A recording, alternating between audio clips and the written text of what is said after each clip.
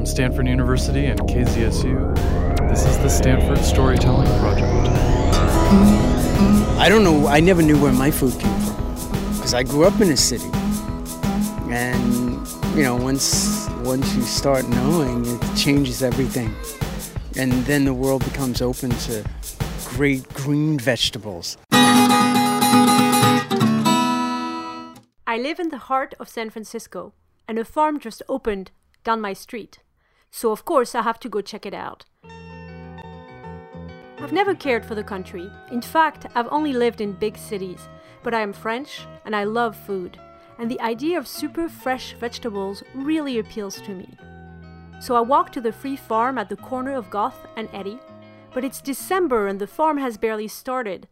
All I can see is guys in plaid flannel shirts and sneakers digging mud on a slanted empty lot. Then it starts raining. It's obvious I won't get my hands on local veggies anytime soon, but still, I go over and I ask these guys in their flannel shirts and their muddy sneakers a ton of questions. How many hours do you have to put in before you get anything you can eat? Is it a good workout? That's when one of them, Paige Chamberlain, dares me to fill a wheelbarrow and take it down the hill. So I take his warm yellow gloves and his shovel and I start digging. Then something strange happens. As I plant the shovel into the ground over and over again, my body remembers something. I am flooded by a physical memory of my mother digging to plant for white tulip bulbs in our backyard. She was the one digging, but it's my knee that wants to lift up so I can press down on the shovel with my foot and dig deeper.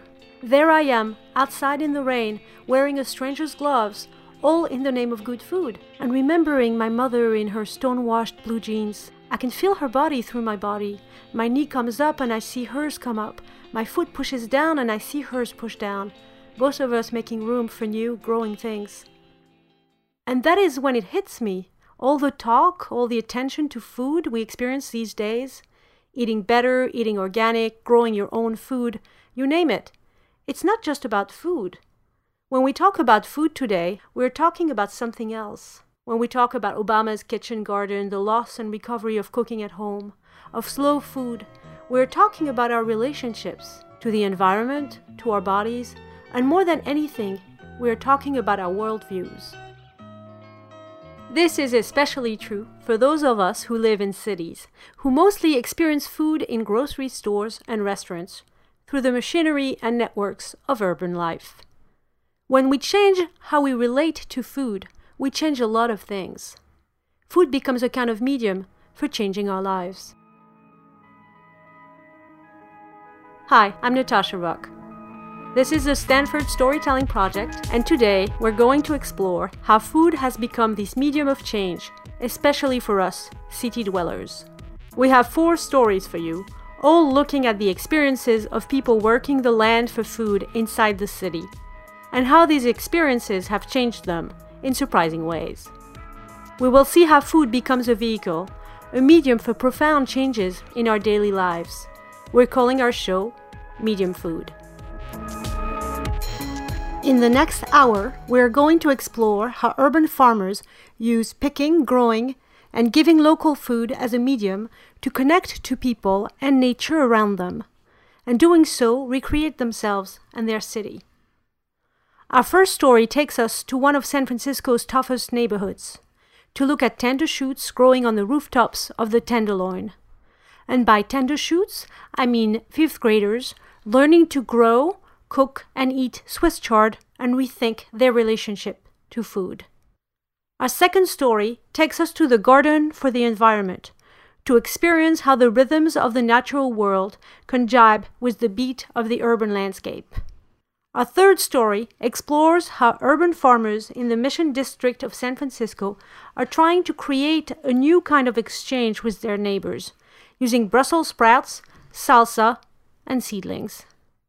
Our fourth and final story takes us to the farm. Here in Palo Alto, we meet with 2 Stanford students who discovered that our campus isn't just a pretty background to study unstable isotopes, but a living, growing, delicious Garden of Eden. For the Stanford Storytelling Project and 90.1 FM KZSU Stanford, I'm Natasha Rock, Stay with us.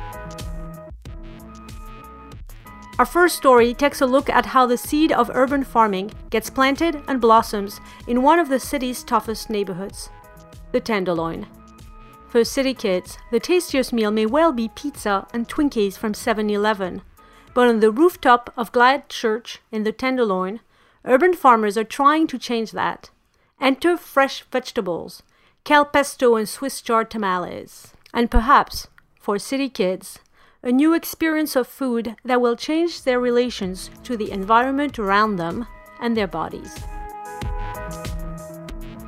I like vegetables because they make you grow taller.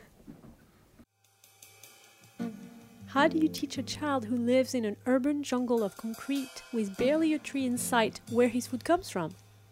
Can you really teach a city kid not only to enjoy green vegetables, but to relate to them, to understand their connection to the earth and the seasons, and their impact on health? This is where Maya Donaldson from Graze the Roof and Chef Becca come in. It seems like an impossible mission, but urban farmers are very resourceful.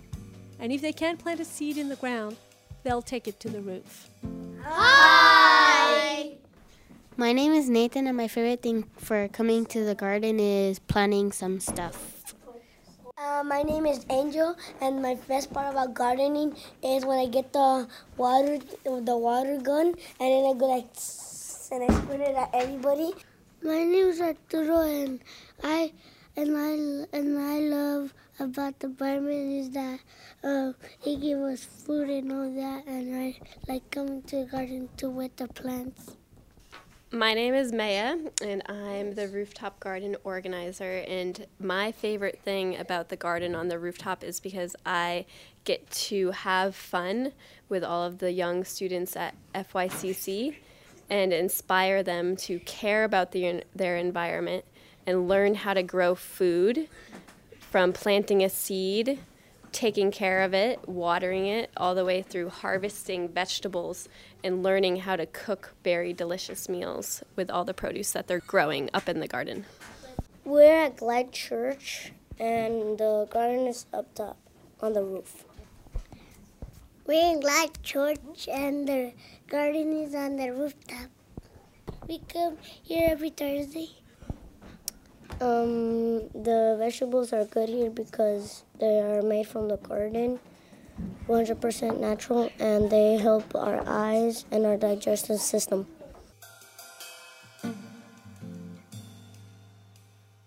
This is quite an unlikely garden growing on the 900 square foot roof at Glad Memorial Church in the heart of downtown San Francisco. To get there, you take the elevator to the top floor, walk up a flight of stairs, turn off the security system, and unlock a door.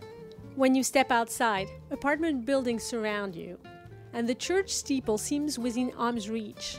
Yet standing on the gravel-covered roof are dozens of elevated garden beds made from milk crates, and they're bursting with leafy greens of all sorts: Swiss chard, mustard green, kale, arugula. It is such an unlikely place, you can't help but wonder how it came about. And of course, like everything else, it began with one person's dedication. And this person is Maya Donaldson. Maya now bears the strange title of rooftop garden organizer. But when she first moved to the city, her first San Francisco garden didn't turn out so great. When I first moved to the city, I had never lived in a city before. Of course, I lived in an apartment complex, and we didn't have any outdoor space, and there was a small patio on our apartment building, and so of course I wanted to try to see if I could grow food on that patio space. So I just took 2 small planters and I brought them up to the rooftop, and I filled them with soil and added, I started planting lettuce and carrots, and then our landlord actually forced me to take the planter containers off the rooftop right before they were ready to be harvested. So that was my first experience gardening in the city. I was told that there was no way I could keep those planter boxes on the rooftop. But urban gardeners are like ivy. You try to suppress them, and they find a more fertile ground to grow. Maya knew plants could thrive on San Francisco's rooftops. Maybe not in her own house, but surely she'd find a place to make it work.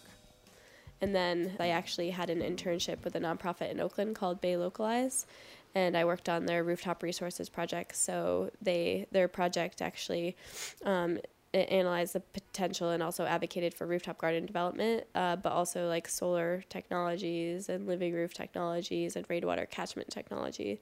And through my internship there, I got inspired to think about the possibility of creating a community rooftop garden somewhere in the Bay Area. And so they actually told me about a grant opportunity for a young person to complete an environmental project. I was looking for a community site, and that's when GLIDE came forward as an organization that would be interested in developing their rooftop space into an edible garden. And so we wrote the proposal, and then we successfully received the grant, and then we started about 1.5 years ago. The Tenderloin is an interesting neighborhood in San Francisco just because of the diversity that exists here. And then also the average income of people that live here is pretty low. So it's a rough and tough neighborhood. There's a lot of drug abuse that you see on the streets, and it's not really a neighborhood that you would want to walk around by yourself at night. There's a very high percentage of young people that live in the Tenderloin, and I don't think that's known. They're the ones that are affected by the fact that they don't have a lot of healthy food options around them. You know, people are buying really unhealthy food because that's what's marketed to them and that's what's available at corner stores. It's one thing to think of a way to get kids to garden so they can learn to grow and cook vegetables, but doing it is something else entirely. So what we're going to do today is everyone is going to be able to harvest one chard leaf, and I want you to find the biggest Swiss chard leaf that you can find, and then you're going to get a chance to harvest it. When you're done harvesting it, I want you to go around and line up at the door again, because then we're going to go down to the kitchen. You know what plant this is? I don't know. Swiss chard. Swiss chard? You got it. Yep. Now use both hands very carefully and clip it. Perfect. Which one's the biggest leaf? That one? Is that the tallest or the biggest? Maya. Oh, can I get two? There are 15 kids on the rooftop. They range from 7 to 10 years old, and each one of them is holding one green and purple Swiss chard leaf, like a trophy. I wonder, how can you possibly turn this into food they would want to eat? Who could accomplish such a feat? Oh, Chef Becca. This is the 4th month. I emailed Maya and I said, you know, what do we have? What's in season? What are we going to be cooking with? And she emailed me back and she said, well, we have kale, Swiss chard, and mustard greens. And I was like, oh my gosh, this is the 4th month we've done, you know, green leafy vegetables with a bunch of kindergartners, 1st grade and 2nd graders.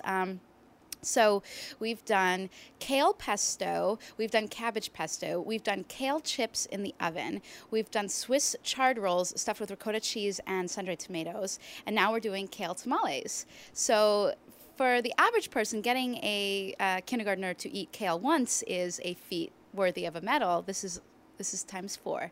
4-time Olympic kale winner. We're gonna put worms today! Chef Becca might be an Olympic kale winner, but as the children gather in the kitchen to wash their hands in complete chaos, I begin to doubt her ability to create something with them, let alone edible Swiss chard tamales. But her method is worthy of a Roman general's strategy: divide and conquer. She creates different task forces of no more than 4 kids. Maya and another teacher, as well as 3 teenage student helpers, take command of each team.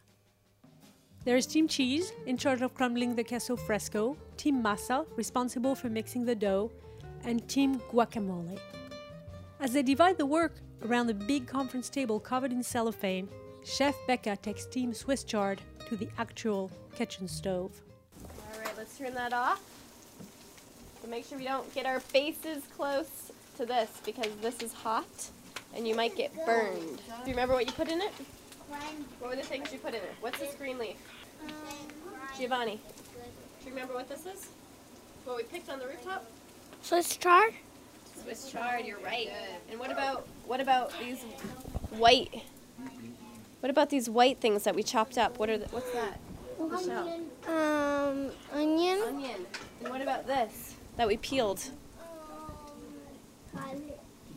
Garlic. Garlic. Ooh, that looks beautiful. Look at the caramelization. Do you see that lovely golden color you have to those onions that were once white? Caramelization is when the sugars concentrate in the vegetable and you get a really delicious concentrated flavor. Beautiful. Here, let me help you. You hold the pot. It's a heavy pot. Wow. All right, you guys. Now comes the fun part. We're going to combine all this stuff. Back in the classroom, everyone assembled around the conference table has accomplished their task. Where should your bottom be? I need your bottom on that seat, and I need you facing forward and listening to Chef Becca. Can I have you three from the cheese group come up, please? All three of you in the cheese group. Everybody add 1 scoop of the cheese. I'm not gonna do it. I'm gonna do it. 2 scoops. Just 1, and then pass it down. What do you guys think? Does it taste like the inside of a tamale? Good. Not good. Oh, why didn't it taste good, sweetheart? Because it tastes nasty. Oh, you mean because it's not cooked yet?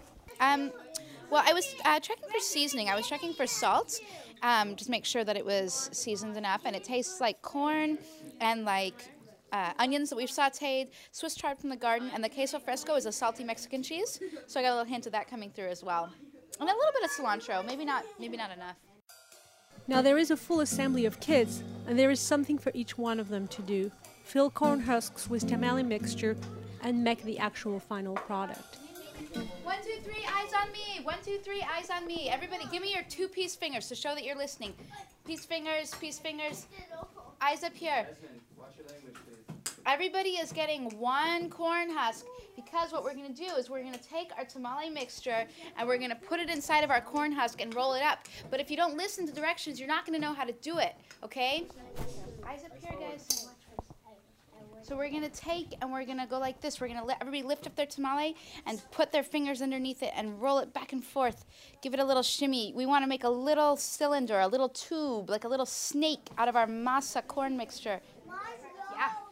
And once you guys have your little snake, once you have your little tube made of the masa corn mixture, we're going to fold the tail up. Everybody fold the tail up. So that means student helpers, Kevin and Derek and Anna, you guys can take them to the next phase of rolling. Beautiful.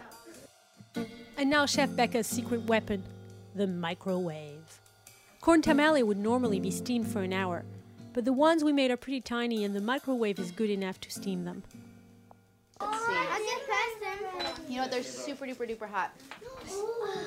Don't touch yet. I said they're really hot. I like it. It'll be good. Yes, darling. You want what? Another one. What about you? Another one. I like it. I want to eat all yours. No. Why do I do this?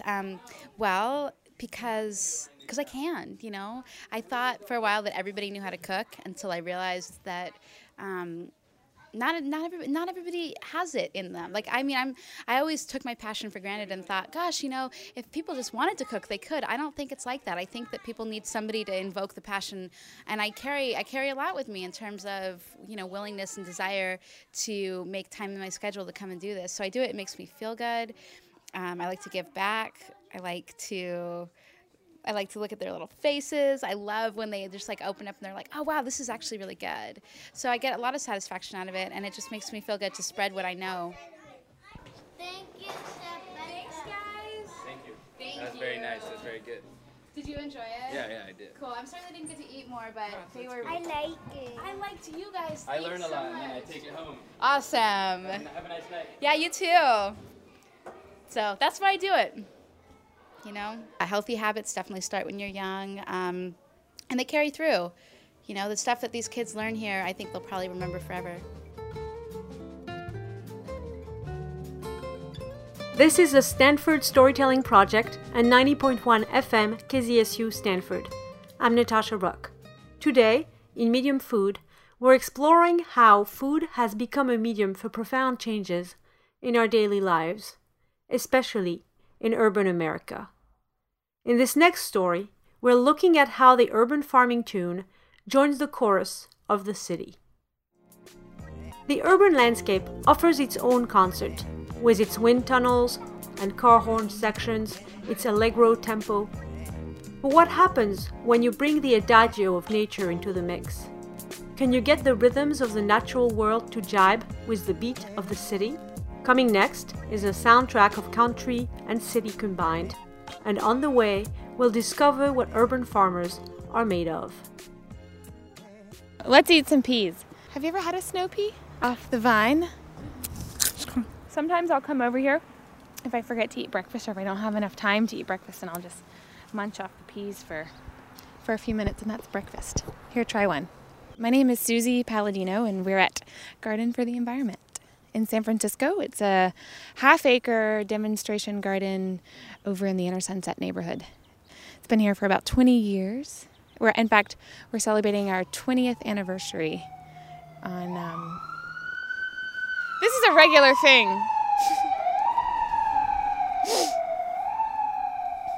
We are really in the city.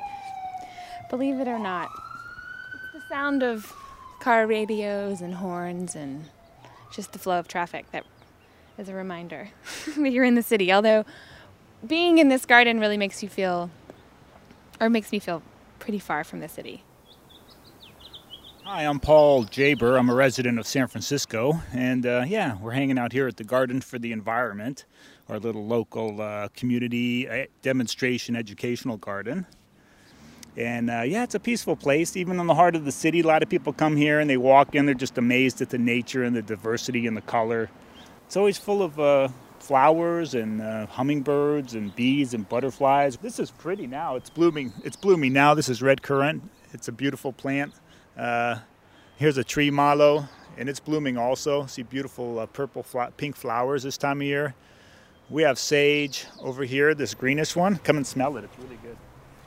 It's a nice pungent odor. It's beautiful. Yeah, I love this plant.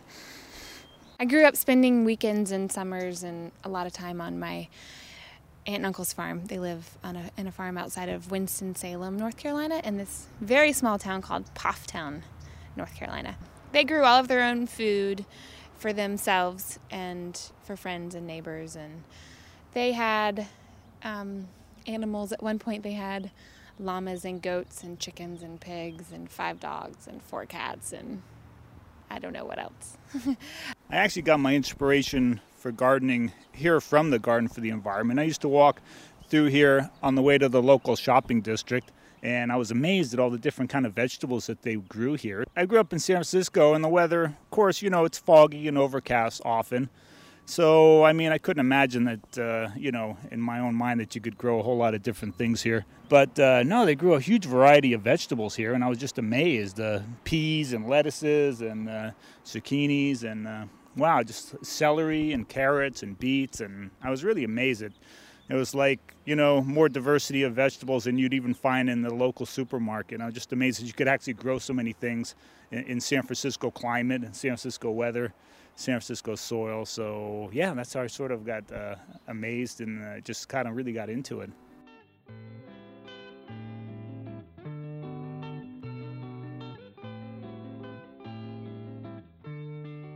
It just seemed like a perfect place for me. So I sold my car, packed up 2 suitcases, and bought a one-way ticket to San Francisco and said, all right, I'm going to make this work. So I started volunteering and learning about growing vegetables.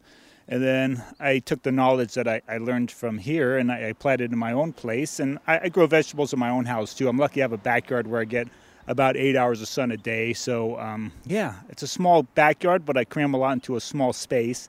And I grow quite a bit of vegetables at my own house, plenty for me and extra to share with friends and family. I have some blueberries and raspberries and strawberries and apple trees along with all the vegetables. So every year I increase the diversity and the amount of food and the variety of food and improve the fertility of the soil.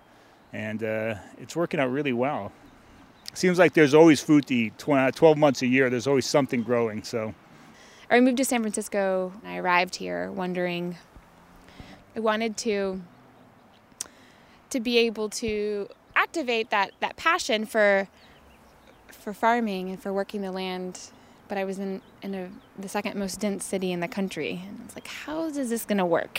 How does this come together? And I was fortunate enough to stumble upon Garden for the Environment. It's a community garden, but the purpose of the garden is different than other community gardens. We're a teaching garden, so people come here to learn. For the volunteers that do show up, we try and make sure that everything they're doing has some sort of educational value to it, so that it's not just weeding. We want to be sure that people that come and volunteer with us know why they're weeding and what they're weeding and the purpose of weeding in the greater garden plan. We don't get involved too much in politics, but mostly just spreading the word on education about composting and gardening and, what people are capable of if they have the time and the patience.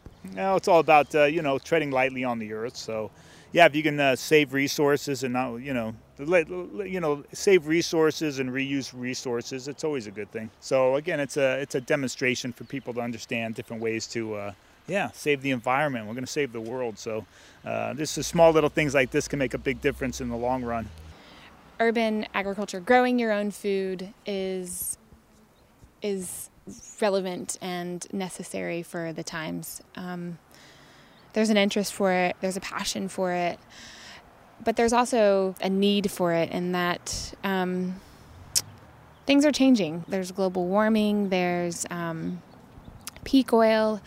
There's this term called food miles, and it's basically how far your food travels from farm to plate. And currently the food miles are 1,500 miles. So you can imagine how dependent we are on oil to ensure that people are eating and to ensure that people are not going hungry. And so we have to, as a collective group, come up with solutions to that. One of the solutions is supporting urban agriculture projects or gardening projects or people that are interested in growing their own food so that we can reduce the miles that our food travels.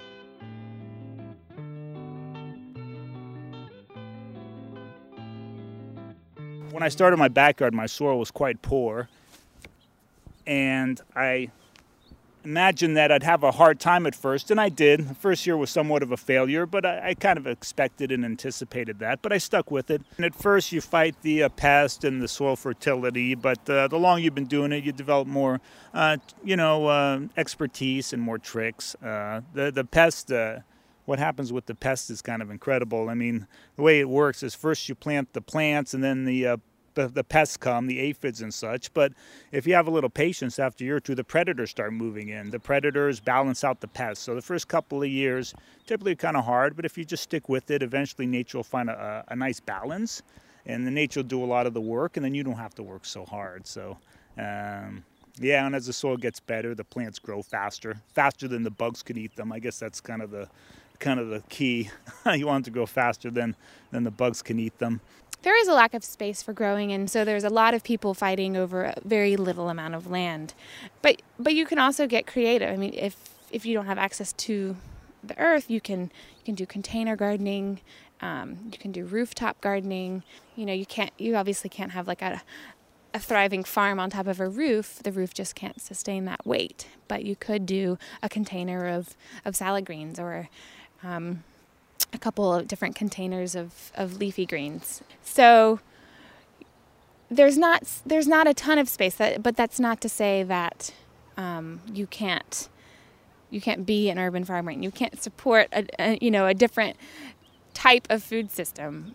I think everybody has the potential to grow at least some vegetables, even if you grow just one or two different things, some Swiss chard or lettuce in a bucket, 5-gallon pickle bucket. I mean, even that's something, Over the last year, our workshop participation has doubled. So that means that twice as many more people are finding out about our programs, but also showing up to learn about them and to learn about growing mushrooms at home and to learn about keeping chickens in the city. It's getting more popular. I think people are kind of getting tired of the fast pace of the city and the hustle and bustle. And a lot of people just want to get back to the earth and grow vegetables. It's getting more popular. More people are coming by and they're interested in what we're doing and they're curious about it. To be able to be working outside, there's nothing more rewarding than that. To being able to observe the change of the seasons and to be a part of that change and to grow with that change is so rewarding and is so insightful. You learn so much about yourself, about your relationship with the living beings, people, plants, animals around you. And so I think I learned to slow down a lot, kind of live closer to the rhythms of nature, the seasons. And of course, gardening, you have to cultivate quite a bit of patience. I mean, the city's fast. Everything happens now. But yeah, when you garden, you have to learn to cultivate patience and, the rhythms of nature start becoming a part of you. And you get to slow down and really savor life and enjoy life a lot more.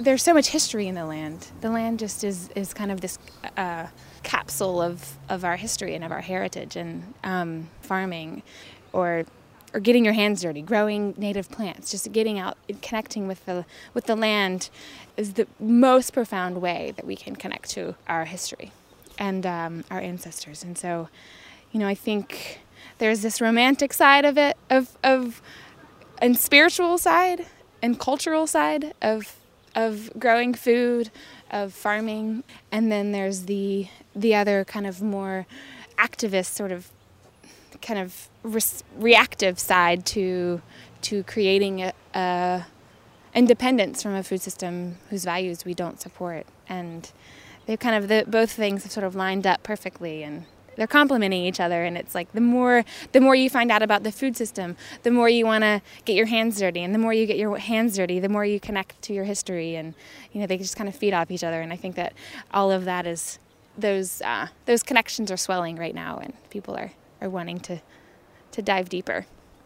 It's probably cheaper, actually, if you look at the monetary aspect, it's probably cheaper to just go, when you factor in the labor and the time, to just go buy your vegetables in the market. But I think when you grow your own vegetables, I just think I live a better life. I feel better about myself and what I'm doing and the way I'm living. It's a simpler life, a more natural life, and I get a big benefit from it. I think I've learned to live life at a human level, I'd say, at a slower pace, at a more natural pace, at a human pace. So I've get to turn my back, at least momentarily, on technological speed and technological life, and just really be a person and a human again. I think that's what I've learned. I know that I won't live here forever. I'm just not a city girl. But what I've learned in here and what I've learned in San Francisco about gardening and farming will certainly influence the rest of my life. I love the city. I've always lived here. I like the energy, the diversity, but I somewhat get the best of both worlds because I get all the benefits of the city and also get to live this urban farmer lifestyle. So it works out really well for me. I always thought I'd like to live in the country, but I'm kind of used to the energy of the city. I think maybe after a short time I might get bored. So I think I'm enjoying the best of both worlds here in San Francisco.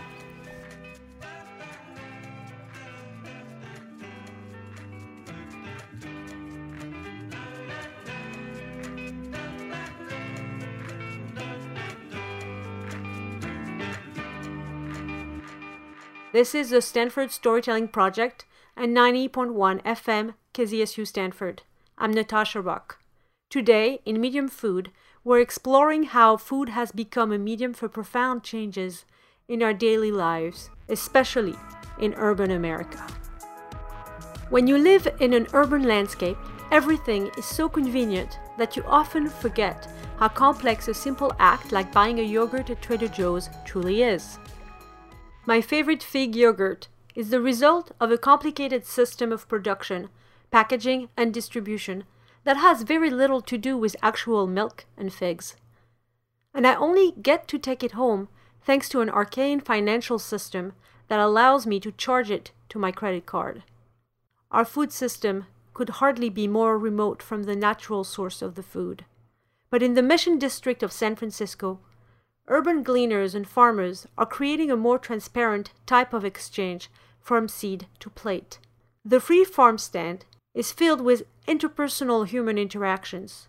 It is a network for the urban landscape, not quite based on traditional barter and exchanges, but rather it is a cycle of give and take between neighbors, akin to the rhythm of gardening the earth, something like watering a plant to watch it grow. Coming next, we mingle with Josh, Tree, Chandra, Wendy, Louis, Jacqueline, and Zach at the free farm stand. We are in the beautiful, weather better than anywhere else in the city part of San Francisco called the Mission. We're probably about 3 blocks away from 24th Street Mission BART, in this little itty bitty park with a rec center over to the west of us. Pretty close though, probably only about 60-70 feet away. We are at the free farmers market that happens every Sunday 1 to 3 usually. Just came here randomly one day, and I actually started coming when there were barely even a line of 20, and then during the summer it sprung up to like probably close to hundreds before we opened up. Come around and get some free food. They're sweeter. They're pretty. And some tomatoes. What's that? Cool. Everybody has to make soup with today's stuff. Look at that, guys. Isn't that beautiful? Oh, are you not a Brussels sprout lover? No. Everybody has their calling or what they like to do, their passion, some kind of core thing. And I think with me, it's always been trying to help make the world a little better, or trying to repair the world. So gardening is one way of doing that, of not just for yourself, it's healing. It helps center a person and helps one stay sane, healthy. So I like to do gardening for that reason alone, but I'm on this mission right now of growing food to give away to people. We got some leeks, we got some celery, what else do we got? Grapefruit, oranges, squash, Brussels sprouts. We have an assortment of bread and also some mushrooms. I haven't put the mushrooms quite out yet though. Actually, on the side where people first see, those are leftovers from farmers markets, and it's usually produce that has to do a little bit of travel. But further to the end are actual super local vegetables where they were picked out of community gardens in the San Francisco area. So these greens came from a backyard that, it's a long story, I'll tell you the story later, from a woman's backyard. She'll probably come by with more of these scallions. This woman just came by, Wendy, with some greens from her school garden or somewhere, I'm not sure where. Those are sprouts that I grew, red clover, and I grew the sunflower greens. This is broccoli that we grew at 18th and Rhode Island, the permaculture garden. Those are grapefruit that came from Stanford gleaning program. Yes, I got grapefruits. Oh, you sound so happy. Aren't you happy to get grapefruits? Grandma's gonna be happy. Grapefruits are good. Yay. We've gotten apples and potatoes, and every week it's something different. Some of the things are the same, but it's always really good. It's always a big crowd. Oh, leeks. Yeah. Whatever it is, put it in the bag. Talking to people is part of the job, part of this is to break down our isolation, and for people to get to know their neighbors and to share with each other, get people to bring something that they want to share with someone. I'm not dancing, I'm not teaching dancing until March. In the summer, I want you to come here and do a dance class. I can do that. Wouldn't that be fun with all these people? And we can have a... Well, some people want to take the class, I'll yeah, teach let's do it right here. Yeah. But do you need to do it on... We can do it here. Yeah. Yeah, everybody in sneakers or boots that you work in the garden. I think that would be so much fun. Garden boots. Not really the gardener's salsa. Yeah. And we'll have salsa. Yeah. Oh, then we have salsa with chip. Yeah. That would be awesome. My name is Luis Canjura, and I come from El Salvador. But I live in the Bay Area for a long time since I got here, from the war. And I learned the main thing is to survive, and gardening is a way of survival. If you can, because many places don't have garden. I like to grow herbs for cooking and from healing, but I also like to cook, and that's why gardening, cooking is the same to me, And I like to cook what is in season, and that way you keep healthy. You are what you eat. Because it's the only way to beat the healthcare thing here, since this is a very inhuman society. The only way to not be at the mercy of the pharmaceuticals is by eating right. If you don't eat right, then you have to take pills, and then you take supplements, and I think supplements is not good because you're trying to make up for the lack of love. When you cook, just love, You love yourself and you love your kids, or you invite somebody for dinner, and that's love, community. That's what I'm trying to do, is get especially local people to be have access to all this healthy, local, organic food that white, rich people haven't access to. I mean, that's not exactly true, but we want the slow food movement and all that has a tendency to be elitist. So what we're trying to do is say that everybody should have access to this food, and especially people that are, don't have money, because they're the ones that need to eat healthy the most and have diabetes, and we have all these obesity problems. So there's a lot of things going on here. There's all these hidden agendas that people don't understand what's going on. Like some people think we're just here to get food, especially like the Chinese women don't speak English, so they can't really understand. And I'm trying to, usually I have a table set up which I give out seedlings, and I usually promote food growing a little more. I think everybody wants to be able to have fresh food, but it's just a matter of time and money, and that's why something like this is so great, because you don't have to have a lot of time or any money, and you can just come here and get some fresh organic produce, and maybe even learn how to garden in your backyard. If you didn't know that you could, and you can get a seedling here and then start doing it yourself. Yeah, my name's Zach Carnazes, and I didn't know anything about gardening until I started coming to the farm stand and just asking questions. And I originally started some plants in my old place before I had a garden. I just had a sunny window, and I started growing some chard and sunflower. And then I moved about a year ago, and landlord had this, let me use this huge backyard for anything I wanted for a garden. So I started taking the start plants that people were given here, and during the summertime, they give away lots and lots of starts. So I just started planting them like crazy, and now I have this gigantic garden. It's really died down because of the winter, but I still have, there's still a lot growing, and it's still going to be really nice for a while. Describing plants, it's not my forte, but they're very skinny, almost like a twig in the ground with like 3 leaves, but they're really dark green with some almost sharp-looking edges, but they're not. And yeah, they're just only like 2 inches tall, little babies.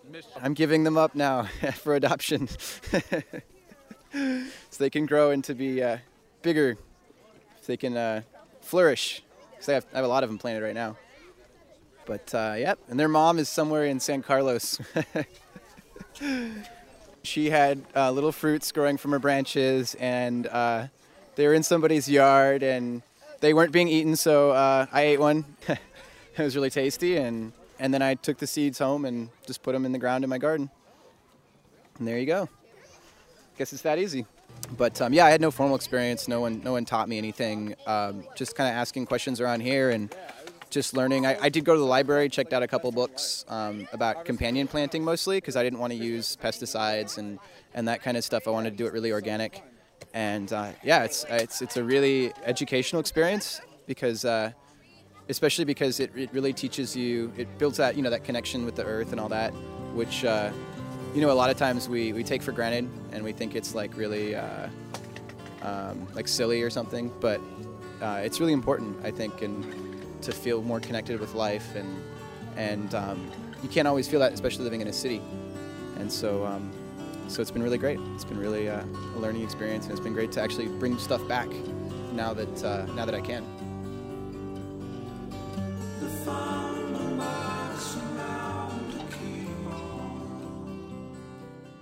This is the Stanford Storytelling Project and 90.1 FM KZSU Stanford. I'm Natasha Ruck. Today, in Medium Food, we're exploring how food has become a medium for profound changes in our daily lives, especially in urban America. In our final story, we investigate the Stanford connection to the urban farming movement and how Stanford grapefruits ended up at the Free Farm Stand in the Mission. Coming up, Charlie Mintz walks around campus with the founders of Stanford Glean, a student association dedicated to reclaiming Stanford's bounty and sharing it with others. Along the way, he discovers where Miner's lettuce grows on campus and why persimmons matter. We call Stanford the farm, but we don't really mean that. The nickname's a holdover from a time when rangers on horseback roamed the land, and instead of high-tech, eco-friendly buildings, there were trees. Stanford's not a food-producing living space anymore, of course. Instead, it is a Spanish colonial set piece designed to produce graduates and other types of food consumers. It's true, there is a garden, but really the only thing meant to be cultivated here is the mind. And yet, if we look closely, if we take a second look at what's around us, we see that edible fruits and vegetables of all kinds are growing within arm's reach, offering their bounty to the savvy gleaner. Fun fact, we've identified approximately 140 fruit trees, gleanable fruit trees, and that's a fraction of what's available on Stanford's campus. I'm Caitlin Brown.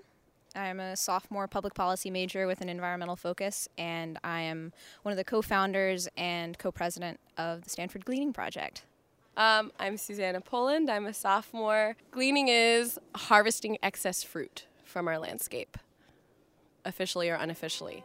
Otherwise, the fruit just goes to waste, and there is no reason for that to happen. Ironically, we live in a highly productive, highly fertile area, and yet there are many, many hungry people in the Bay Area. Stanford plants fruit trees and a lot of other edible vegetation for aesthetic purposes, and our aim is to harvest that and use that as the food source that it is, recognize it as a food source, and distribute it according to need.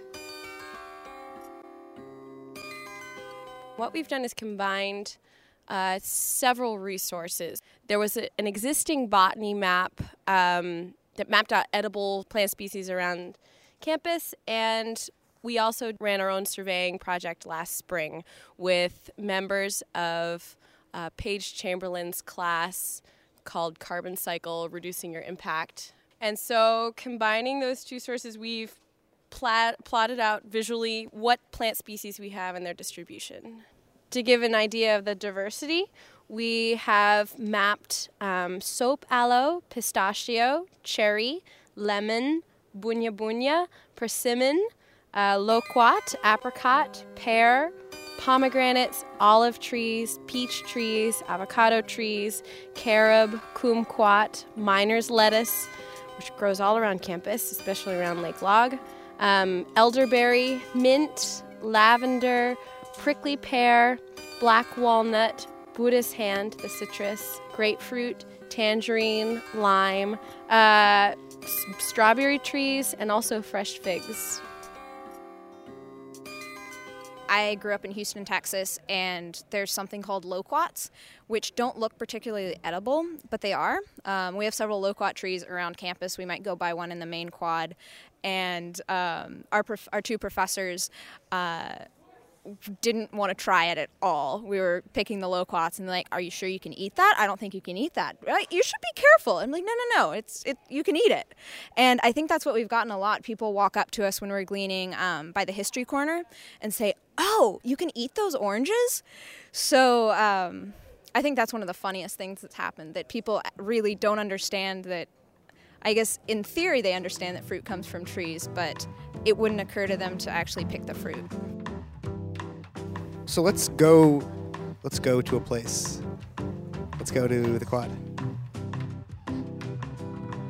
We're behind the language quarter, near a cluster of 3 or 4 loquat trees, which are not currently in season, but when they are in season, they sprout clusters of 6 or 8 yellow fruits that are a little bit tart and turn quite sweet when they're ripe, and about the size of, I don't know, A ping pong ball. a ping pong ball.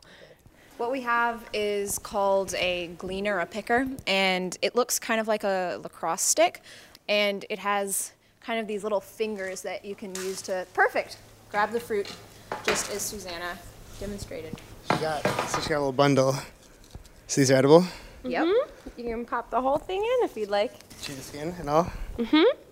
Thanks. Go for it. Tart? Mm-hmm. Some people don't eat the skin, I think. Oh, really? I eat the skin. So on an average day, you'll just like take every kumquat you can get down? We try to take only the ripest third. Yeah, and we also try to take fruit that couldn't be picked by hand. So if there's low-hanging fruit that people, students or workers at Stanford can pick, then they should have access to it. What's your favorite fruit that you've gleaned? I personally like picking persimmons a lot, just because it's very rewarding. You get lots of them. They're heavy. They look like they make a difference. Upon hearing this, I wondered what it meant for a fruit to make a difference. So I asked Susanna and Caitlin why gleaning on the farm matters. As a class, we mapped and started gleaning, and it's grown into a much larger organization. We have 2 plots in the community farm. We glean weekly and take usually around 60 pounds of fruit up into San Francisco to the Julian Food Pantry. It's in the Mission.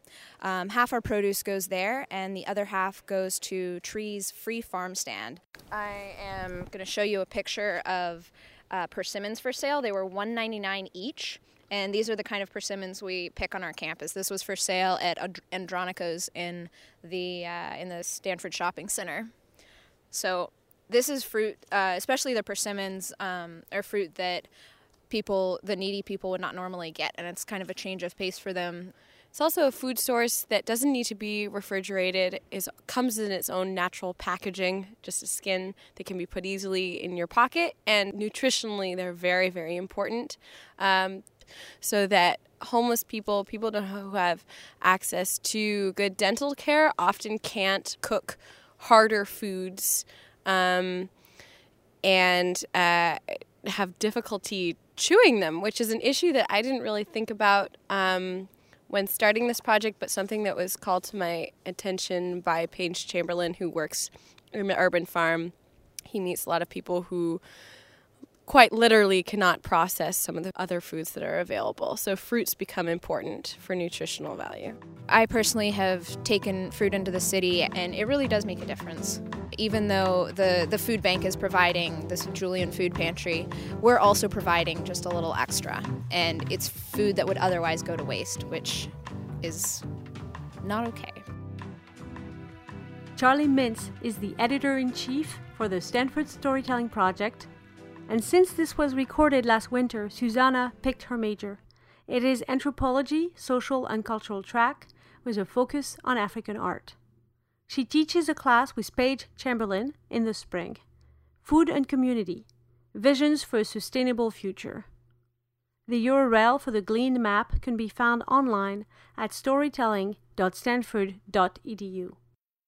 So by taking a walk around campus with Caitlin and Susanna, Charlie got to see and taste how the farm can be turned into a farm after all. a place where food is harvested to be shared with others, not unlike the farm that opened down my street. From the Tenderloin to the Quad, we've encountered urban farmers and gleaners and looked at how they use food growing, picking, and sharing to establish and nurture relationships around them.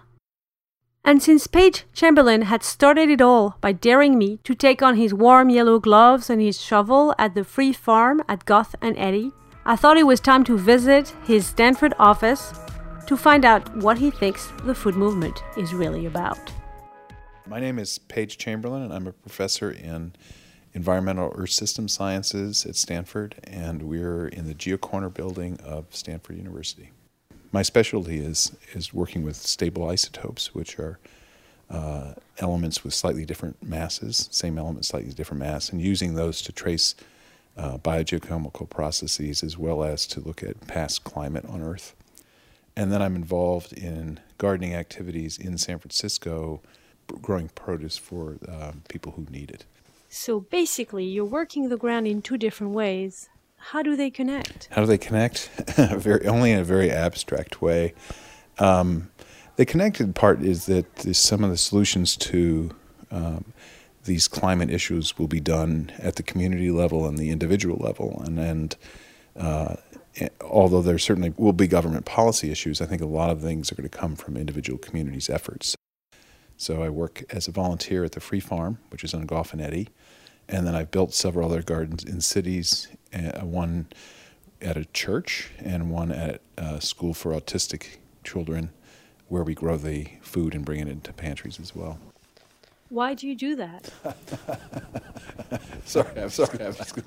Let me put it this way. Why would you do that? If you're in a society of abundance and wealth, and the fact that I think all of us have certain social obligations to our communities to do these sorts of things. No, but seriously, Paige, why do people do it? To me, that's one of the really fascinating areas is why people do these things. And I think if you look deeply at the food movement, which there's great interest in, that really, although it's about food, I'm not sure it's really about food, that it's really about connecting with each other, connecting with your communities. And I think that's one of the reasons that people are drawn to it. I think it's also, the world is a very busy, confusing place. And the process of working with your hands in a garden, shoulder to shoulder with many different types of people, I think is something that really isn't in our lives daily anymore. And I think if you really look at the food movement, that's a big piece of it. We're a community, and by working with gardens, with communities, you establish links through that. You establish the links, for example, I live in San Francisco near the Mission District, and now know people in the Mission District and work with them. And it's these whole community structures, I think, that you're establishing around a garden and around food. So I think these things are about food. I think you'll certainly are helping, but I think they're far deeper than that.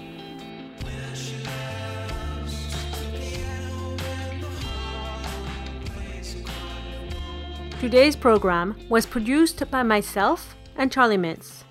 Thanks to Jonah Willingens for his help in shaping this show. Ken Groby was the music supervisor, and we had the pleasure to use tracks from Bibio, Gert Bowman, and Alessandro Ricciarelli. For their generous financial support, we'd like to thank the Vice Provost for Undergraduate Education, the Stanford Art Initiative, and Stanford's Oral Communication Program. KZSU would like to thank the law offices of Fenwick and West for their continued underwriting support. Remember that you can find a podcast of Medium Food and every episode of the Stanford Storytelling Project on Stanford iTunes and on our website storytelling.stanford.edu. Tune in next week when we'll hear stories about space. Not outer space, but the spaces around us and how they affect our inner space. For the Stanford Storytelling Project and KZSU Stanford, I'm Natasha Ruck. Thanks for listening.